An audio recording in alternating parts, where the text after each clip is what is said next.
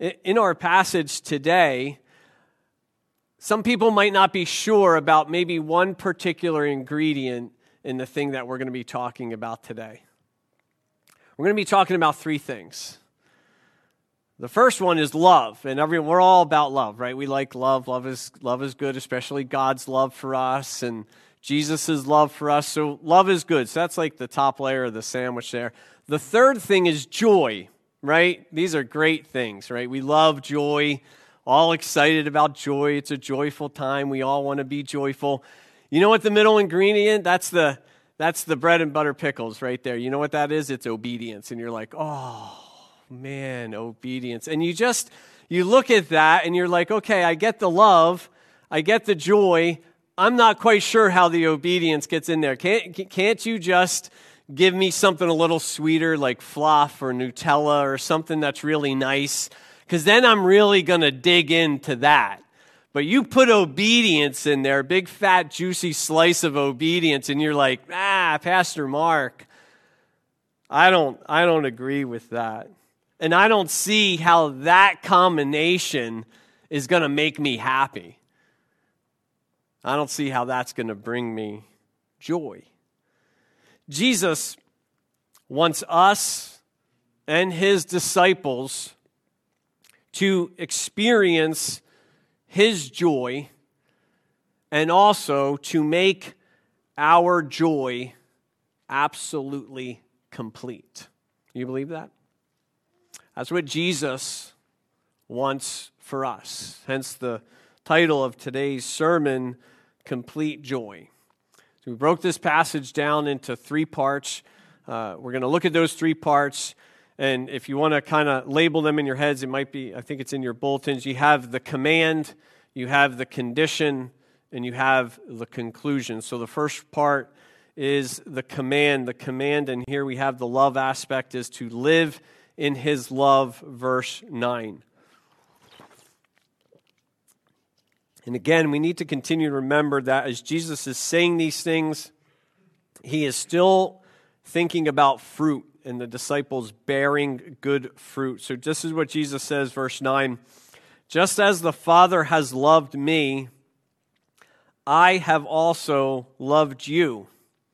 Abide in my love. In the original fairy tale version of Wizard of Oz, the Tin Man, the Tin Woodman, had once been a real man, and he was in love with a beautiful maiden. He dreamed of marrying her. The witch hated their love, so she cast a spell on him, so that one by one his limbs had to be replaced with artificial tin ones.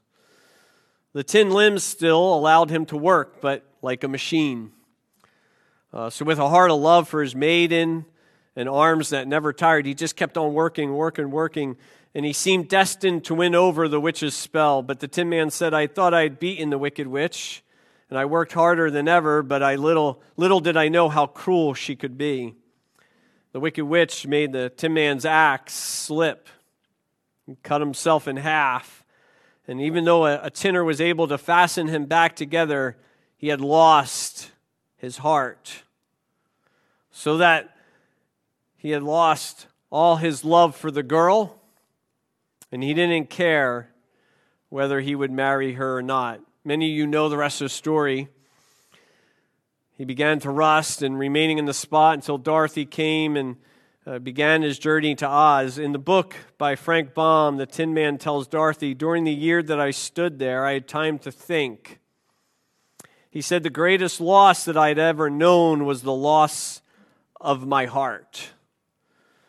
While I was in love, I was the happiest man on earth. I look at that illustration, I look at what Jesus is saying here, and one of the first aspects that we have to understand about Christianity is it is founded on love. It is founded on love, and it continues in love. Jesus is concerned about something here. He's concerned that we remain in his love, but also that we remain in love with him. And it reminds me of when Jesus addresses the church in Ephesus, the first church in the book of Revelation. And they're kind of just like that Tin Man. They're doing all of these things. They are working so hard. They're doing all of these deeds. But what does he have against them? They no longer love him. That relationship has grown cold, artificial, and mechanical, and the same thing can happen in our Christian lives, folks. Jesus isn't talking about doing, he's talking about being, and he's talking about being in a continual, loving relationship with him. This is what he wants. It's a command. And the reason why he gives the command is because that's a possibility that we can take ourselves or remove ourselves from the experience of his love. He's not talking about salvation here. We have to make that clear. He's talking about experiencing the blessings of his love, the power of his love, the benefits of that love. And the problem is not that God or Jesus does not love us. The problem, folks, is that we remove ourselves from that love. Jesus, throughout this passage, gives a parallel. And the parallel is between his relationship with the Father and his relationship with us. And let's start by looking at what he's not saying before we talk about what he is saying. Like I said, he's not talking about that if we remove ourselves from that love that we're no longer saved. Jesus is focusing on a abiding relationship with him and continuing to say that abiding in him, continuing this one-on-one communication, this abiding, loving, obeying relationship with him is what is going to bear fruit in the lives of the disciples. The key is this continual fellowship. He's not talking about losing the salvation. But notice what he says here, and I love what James Boyce says in his commentary. How many people love to hear when people say they love you? Is that okay? If you don't, I won't ever tell you again. That's okay. I don't have to. No, tell me you hate me. I don't like you one bit. You can. James Boyce in his commentary, he says, Jesus does two things here. What is fascinating about this, and it just should blow your mind, is the love for the disciples and for us is complete. It is an absolute completed love. He goes, I have loved you. When is he saying this? He's saying it before the cross. Even before Jesus goes to the cross, he's like, I've already done that in his own heart and mind. Now, wow, what a pattern for love, right? What a pattern for love. I've loved you. Can we say that to our spouses? It's already done. It's complete. There's never going to be a moment when I will not love you. Can we say that to each other here in this church? I have loved you. And Jesus not only says it, he shows it. And how wonderful that is when someone tells us they love us and we know it's true. It always breaks my heart whenever I hear stories about children or spouses within relationships and they never hear those words. Love is expressed, and Jesus says it. And he loves us with the same measure that the Father loves him. Let me ask you something. Is the Father's love for Jesus Christ ever going to stop? Do you think Jesus' love for us is ever going to stop? No. Whose love stops? Right here, doesn't it? We fall out of love with him because we fall more in love with this world sometimes. Jesus wants us to remain. It's a constant state. He wants us to set up our homes in his love because He knows that's the best place for us. Where we're experiencing His work in our lives, where we're experiencing His grace, where we're experiencing His blessings. But we often fall out of love with Him, and then we can become like that Tin Man. And our relationship is artificial. It's mechanical. Maybe we're coming to church. Maybe we're even involved in a ministry, but guess what? We've fallen out of love with Jesus. And if we're like that, we're not really producing the fruit that He wants us to produce. So does everyone agree that we should try to remain in Jesus' love? Okay, so you're probably wondering, Pastor Mark, how do we do that? I'm really glad you asked that question, because that brings us to the next point, which is the condition, and these are the pickles. These are the things that we don't want. What's the condition that he's talking about? It's obeying His orders. Oh, those words, right? So verse 10, listen to what he's saying.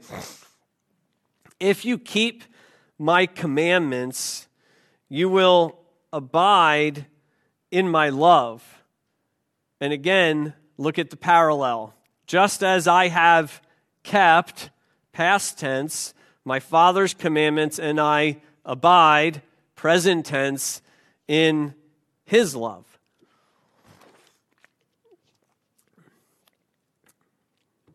Philip Yancey shares a story. He writes of a friend of his, and her name was Susan. If your name's Susan and you're out here, this is not you. I'm not, so don't think it. Susan was a Christian, is a Christian, according to Yancey, according to Susan. And Susan told Yancey something about her husband. She said, quote, that her husband did not measure up. I'm going to stop there for a second. Ladies, if you're planning on getting married, or men, you're planning on getting married, or if you're in a relationship, there are going to be many times that those individuals, guess what? Are they going to measure up? They are not going to measure up. So if you have these expectations of people and they need to be perfect all the time, you need to just leave those at the door. That is not going to happen. Us men, we don't measure up. And sometimes the ladies don't measure up, but we all fall short of measuring up. So I don't know what Susan's expectations were, but they obviously were not being met at this time. So what did Susan, the Christian, decide to do? Well, she, quote, was actively looking for other men to meet her needs for intimacy, end of quote. Okay, Susan has a problem. Her needs are not being fulfilled in her life, so Susan is going to turn to God and pray and ask Him for help and strength. And no, Susan is going to fix her own problem. There's more to this. She also mentioned something else to Mr. Yancey. It was a habit that she had. You know what her habit was? It was to wake up every morning early and spend an hour in prayer with the Father. Yancey naturally asks a question.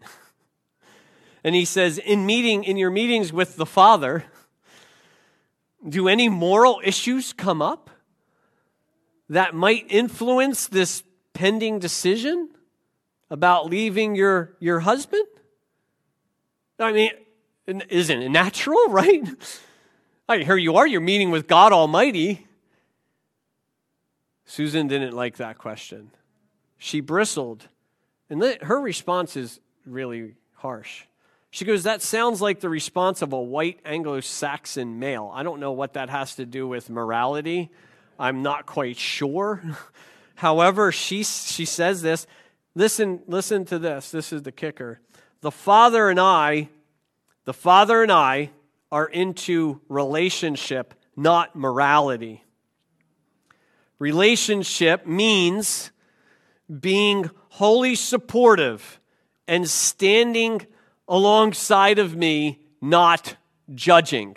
No bread and butter pickles in that sandwich, is there? This should blow our minds. First of all, I don't even know where to go with this one because I'm all over. You tell me what relationship on earth functions in this way? You tell me, right? And what father or mother and daughter and parent to child relationship functions like this? Oh, Dad, hey, I'm really sorry. I just stole your car. And when I stole it, I was driving 90. And you know what happened? I just launched and I landed in a pond, something that I've always wanted to do for some reason. And then you come back home, hey, your car is destroyed, but good thing I didn't get arrested. And then that's okay because I love you. Here, let's go. Come on, Bob, do you want a sandwich? Can I make you a sandwich? Peanut butter, bread, chicken, pickles? Here you go. Have a sandwich. Let's sit down. Don't worry about what you did. I love you. We're in a relationship. I could care less that you just wrecked our car and disobeyed me. Is that what happens? No. If it does, you need some counseling. What parent does that? What type of relationship is that? You're telling me you can break the rules and still be in a loving, abiding fellowship with your parents? That's not how it worked in my house. I was in the room, right? And I knew there was a wall and doors, and it said, you're in trouble. We had a doghouse. It was a little wooden thing, little puppies with all our names on it. Yeah. Mark, right? I was living there in that house. Why? Because they're trying to help me in life.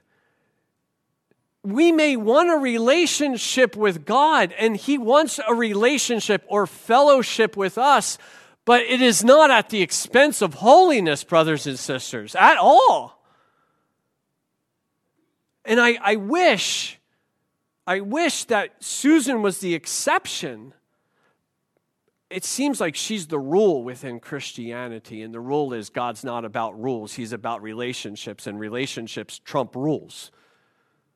Is that what Jesus says here? No. He's saying again, and again, the reciprocal is, if I'm loving Jesus, then I want to obey Him. That's just natural. And I want to obey Him not out of fear, not out of duty, out of love. Out of love. And I want to remain in His love because I love Him. I want what's best for me, yes, but I also want to please Him because He suffered and died for me. He gave me this life. It's the least I can do.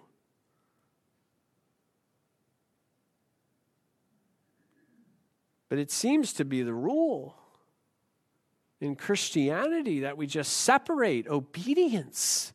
And we call it legalism and we call it moralism. And that's not what he's talking about. He's talking about fellowship. The word here for keep means to retain or to hold on to, or better, what I really like, it means to cause a state to continue. That's a great idea behind that word. You're causing this state of obedience to continue. And the word for commandments, it's writs, it's orders, it's commandments. And he's going to give them one of his commandments next week. Not next week for us, but in like 2 seconds for them. And if you want to really understand this aspect, so John the author is paying he's paying attention to this. Because what he's going to do is in 1 John, he's going to expand on this idea.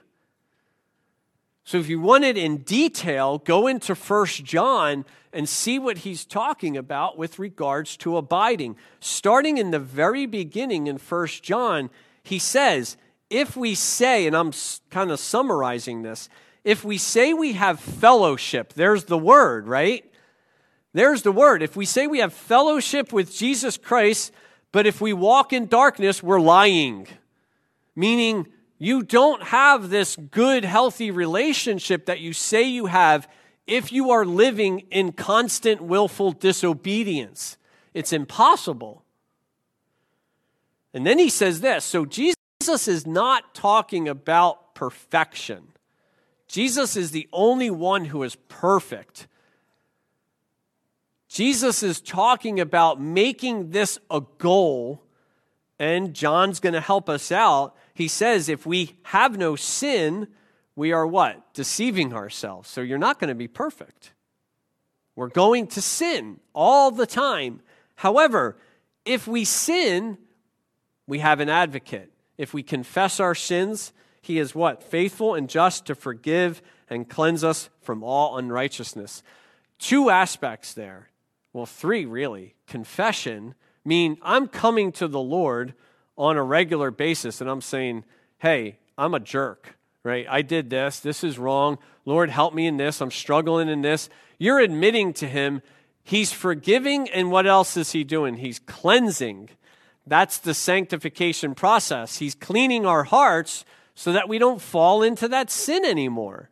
So that sin becomes have such a strong grip in our lives. That's the relationship. That's what he's talking about. Keeping short accounts with him because we love him and because we want to remain in that love. By no means is he saying that we need to be perfect, but if you and I are continually walking in willful disobedience, the fellowship is broken. Just like when we were children. And we have to see here that obedience, love, and fellowship go hand in hand. They all go together. And I can imagine what the disciples are thinking because they're used to commandments, right? They had hundreds of commandments in the Old Testament. And there are the moral commandments that we still always keep. And then you had all the ceremonial commandments. What are the commandments that Jesus is giving to us? Well, he gives one next week. And what is it? What's it based on? Love. We see that? Isn't that a reasonable commandment to love one another? He's not asking us to do incredible things.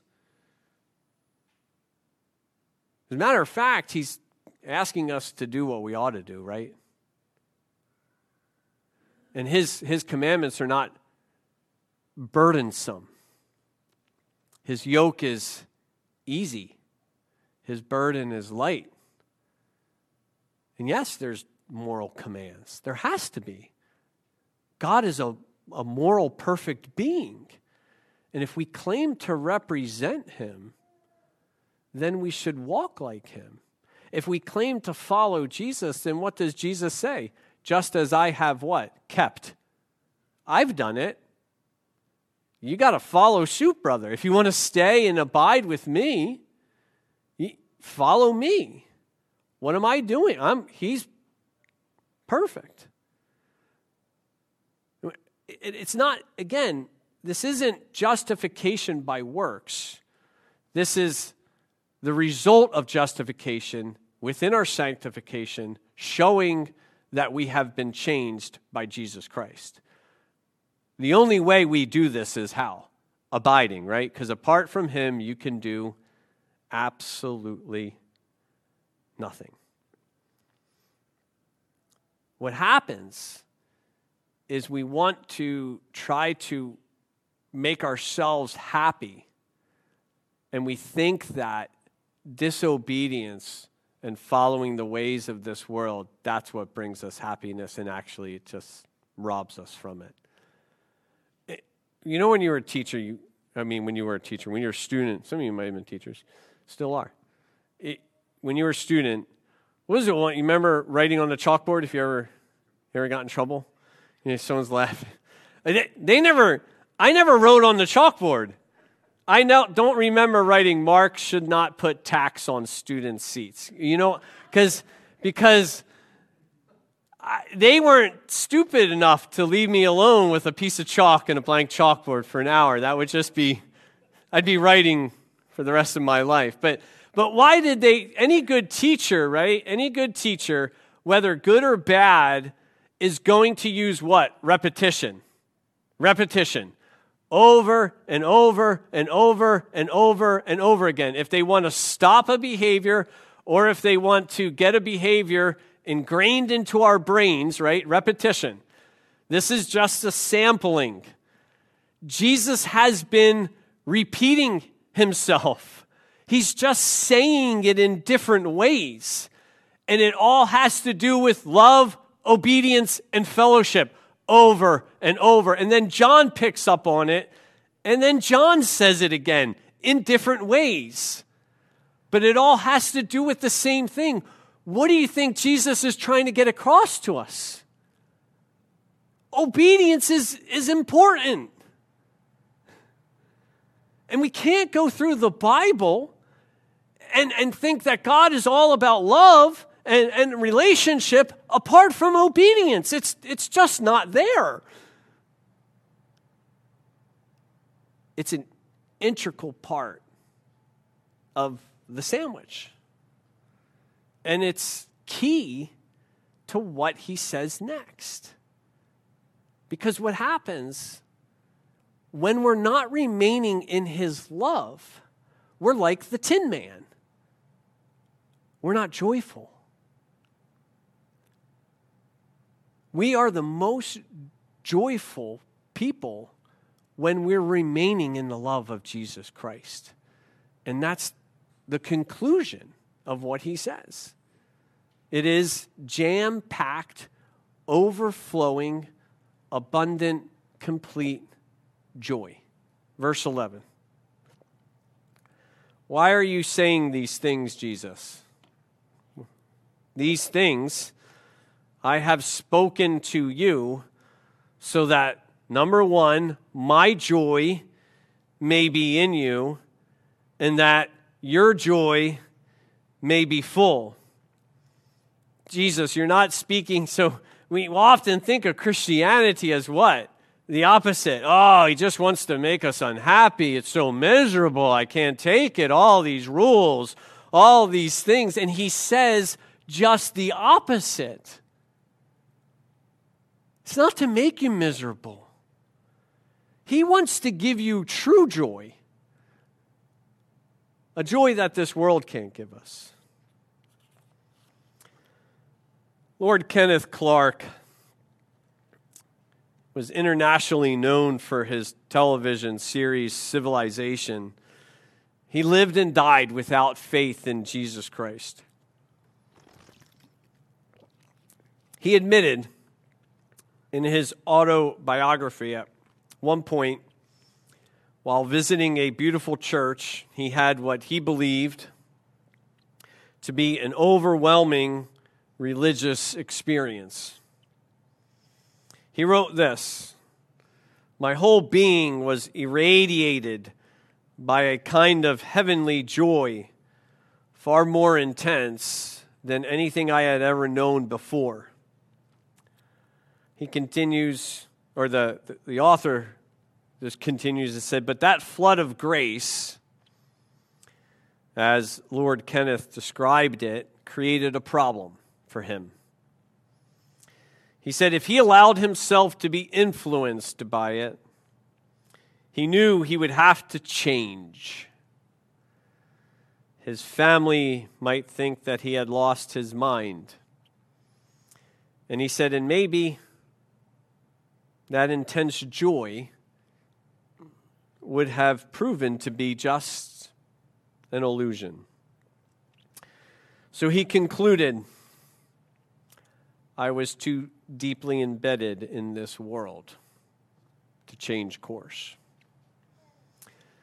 Now, that's an unbeliever and subjective experience. However, I think that many times we make the same trade as believers.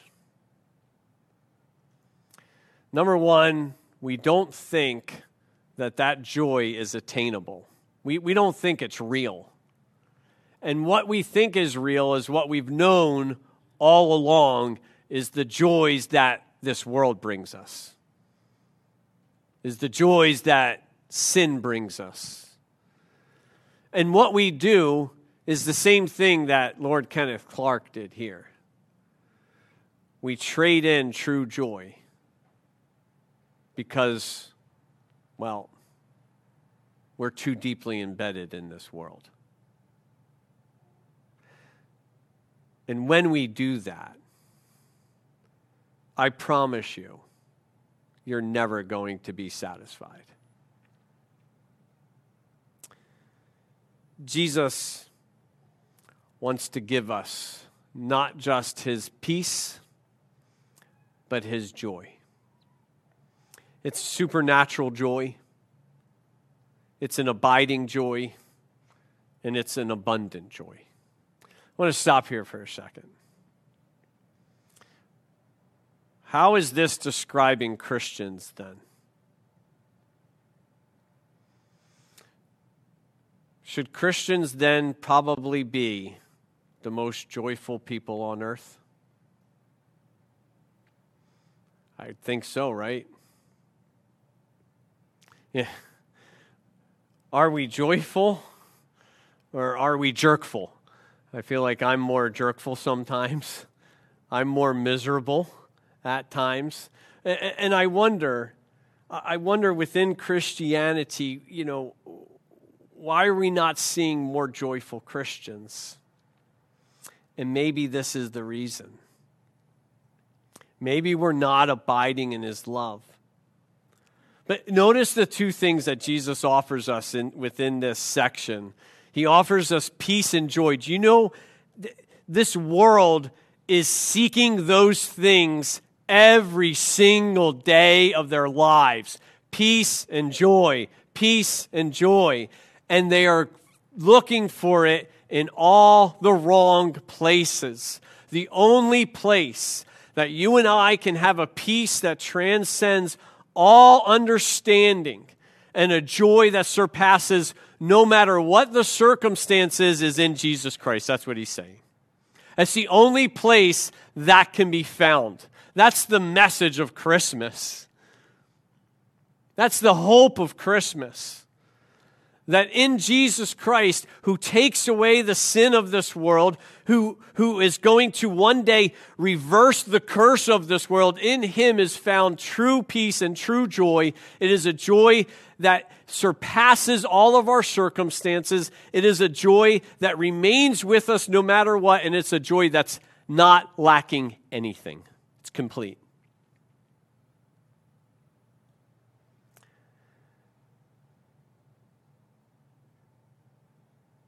And no matter what happens, when those earthly comforts are taken away, when the waves crash against our souls, when our spirits are tried and tested and tried by fire, that joy will remain because we remain in his love.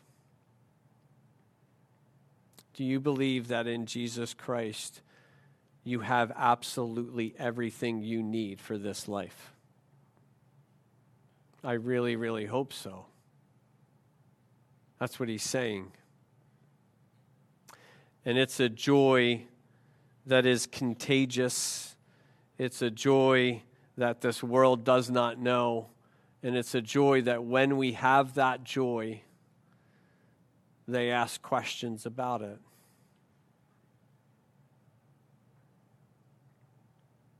It's attainable, it's abounding, and it's abiding. It remains with us. It's a fruit of the Holy Spirit, isn't it? So this is what it means to bear fruit. This is one of the fruits that he's talking about.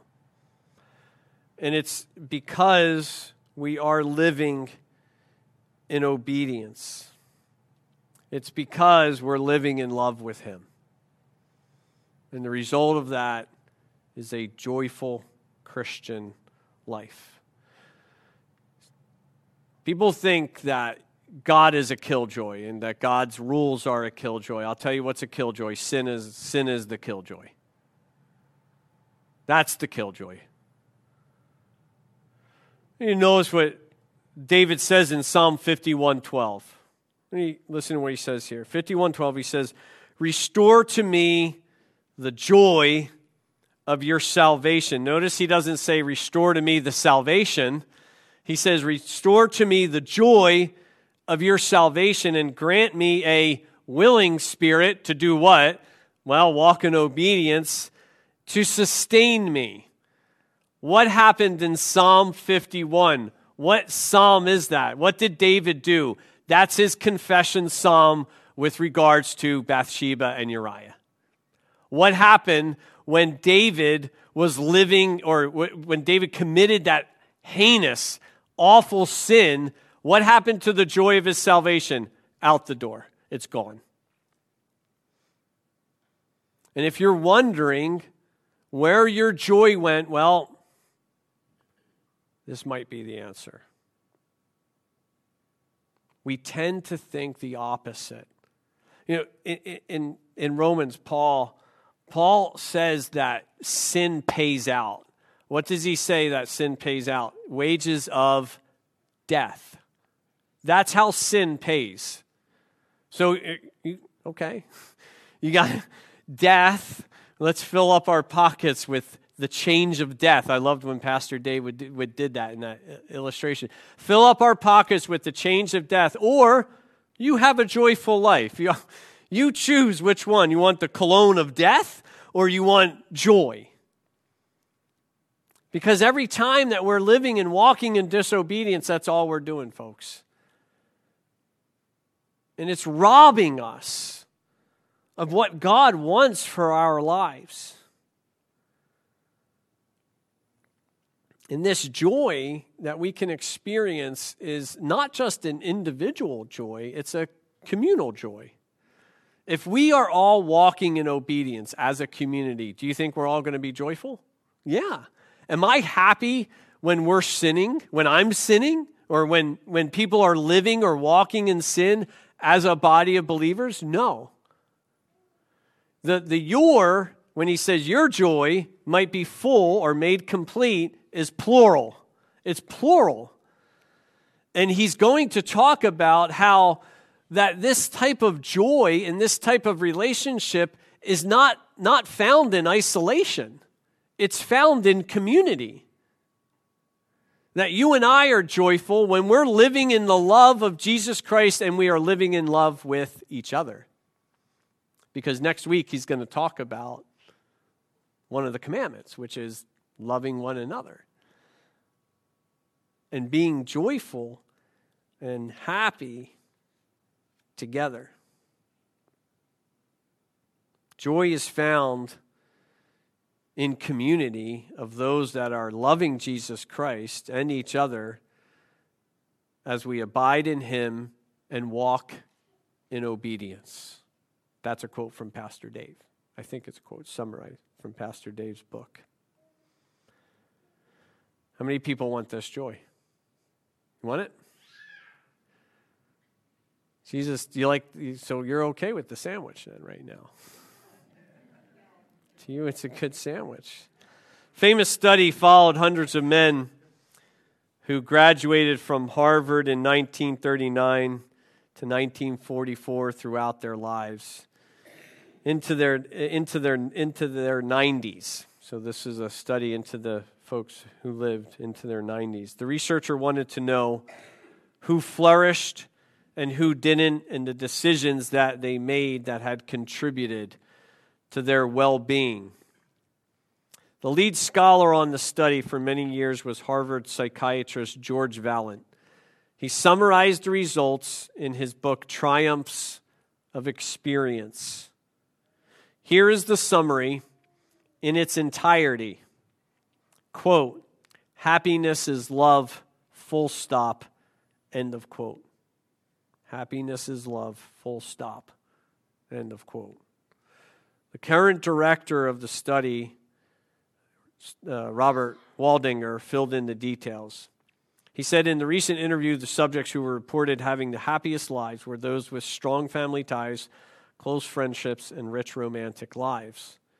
The subjects who were most depressed and lonely late in life, not to mention more likely to be suffering from dementia, alcoholism, and other problems, were the ones who had neglected close relationships. We can change that around, can't we? They're right. It is love. But it's Jesus' love, isn't it?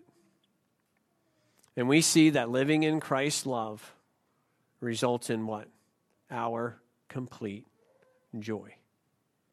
Like I said, maybe you're never going to try the peanut butter jelly pickle and cheese sandwich. I implore you, you are definitely missing out in life because I want you to experience that joy. But maybe you still don't think those things belong together. But I really, really, really hope that after today's sermon, you see how important all of these things are, especially what's in the middle there, obedience. And that when you do, you see that that is the recipe for a very, very healthy, vibrant, loving Christian life. Father, Lord, we know so many times we fail, Lord, and we are nowhere close to being the people who you desire us to be. And we know, Lord, that apart from Jesus Christ, apart from your Holy Spirit, we can do absolutely nothing. Absolutely nothing. But Lord, you have given us your Spirit. You have changed our hearts. You have made us alive in Jesus Christ. We pray that you help us live like that. Lord, we do not want to remove ourselves from your fellowship, from your love. Keep us in that love. Help us keep short accounts with you. Lord, help us and reveal to us the ways in which we can change through your power. Lord, in all of this, we ask that we do it for your glory, so that we bear fruit for you, and that fruit remains. We pray in Jesus' name, amen.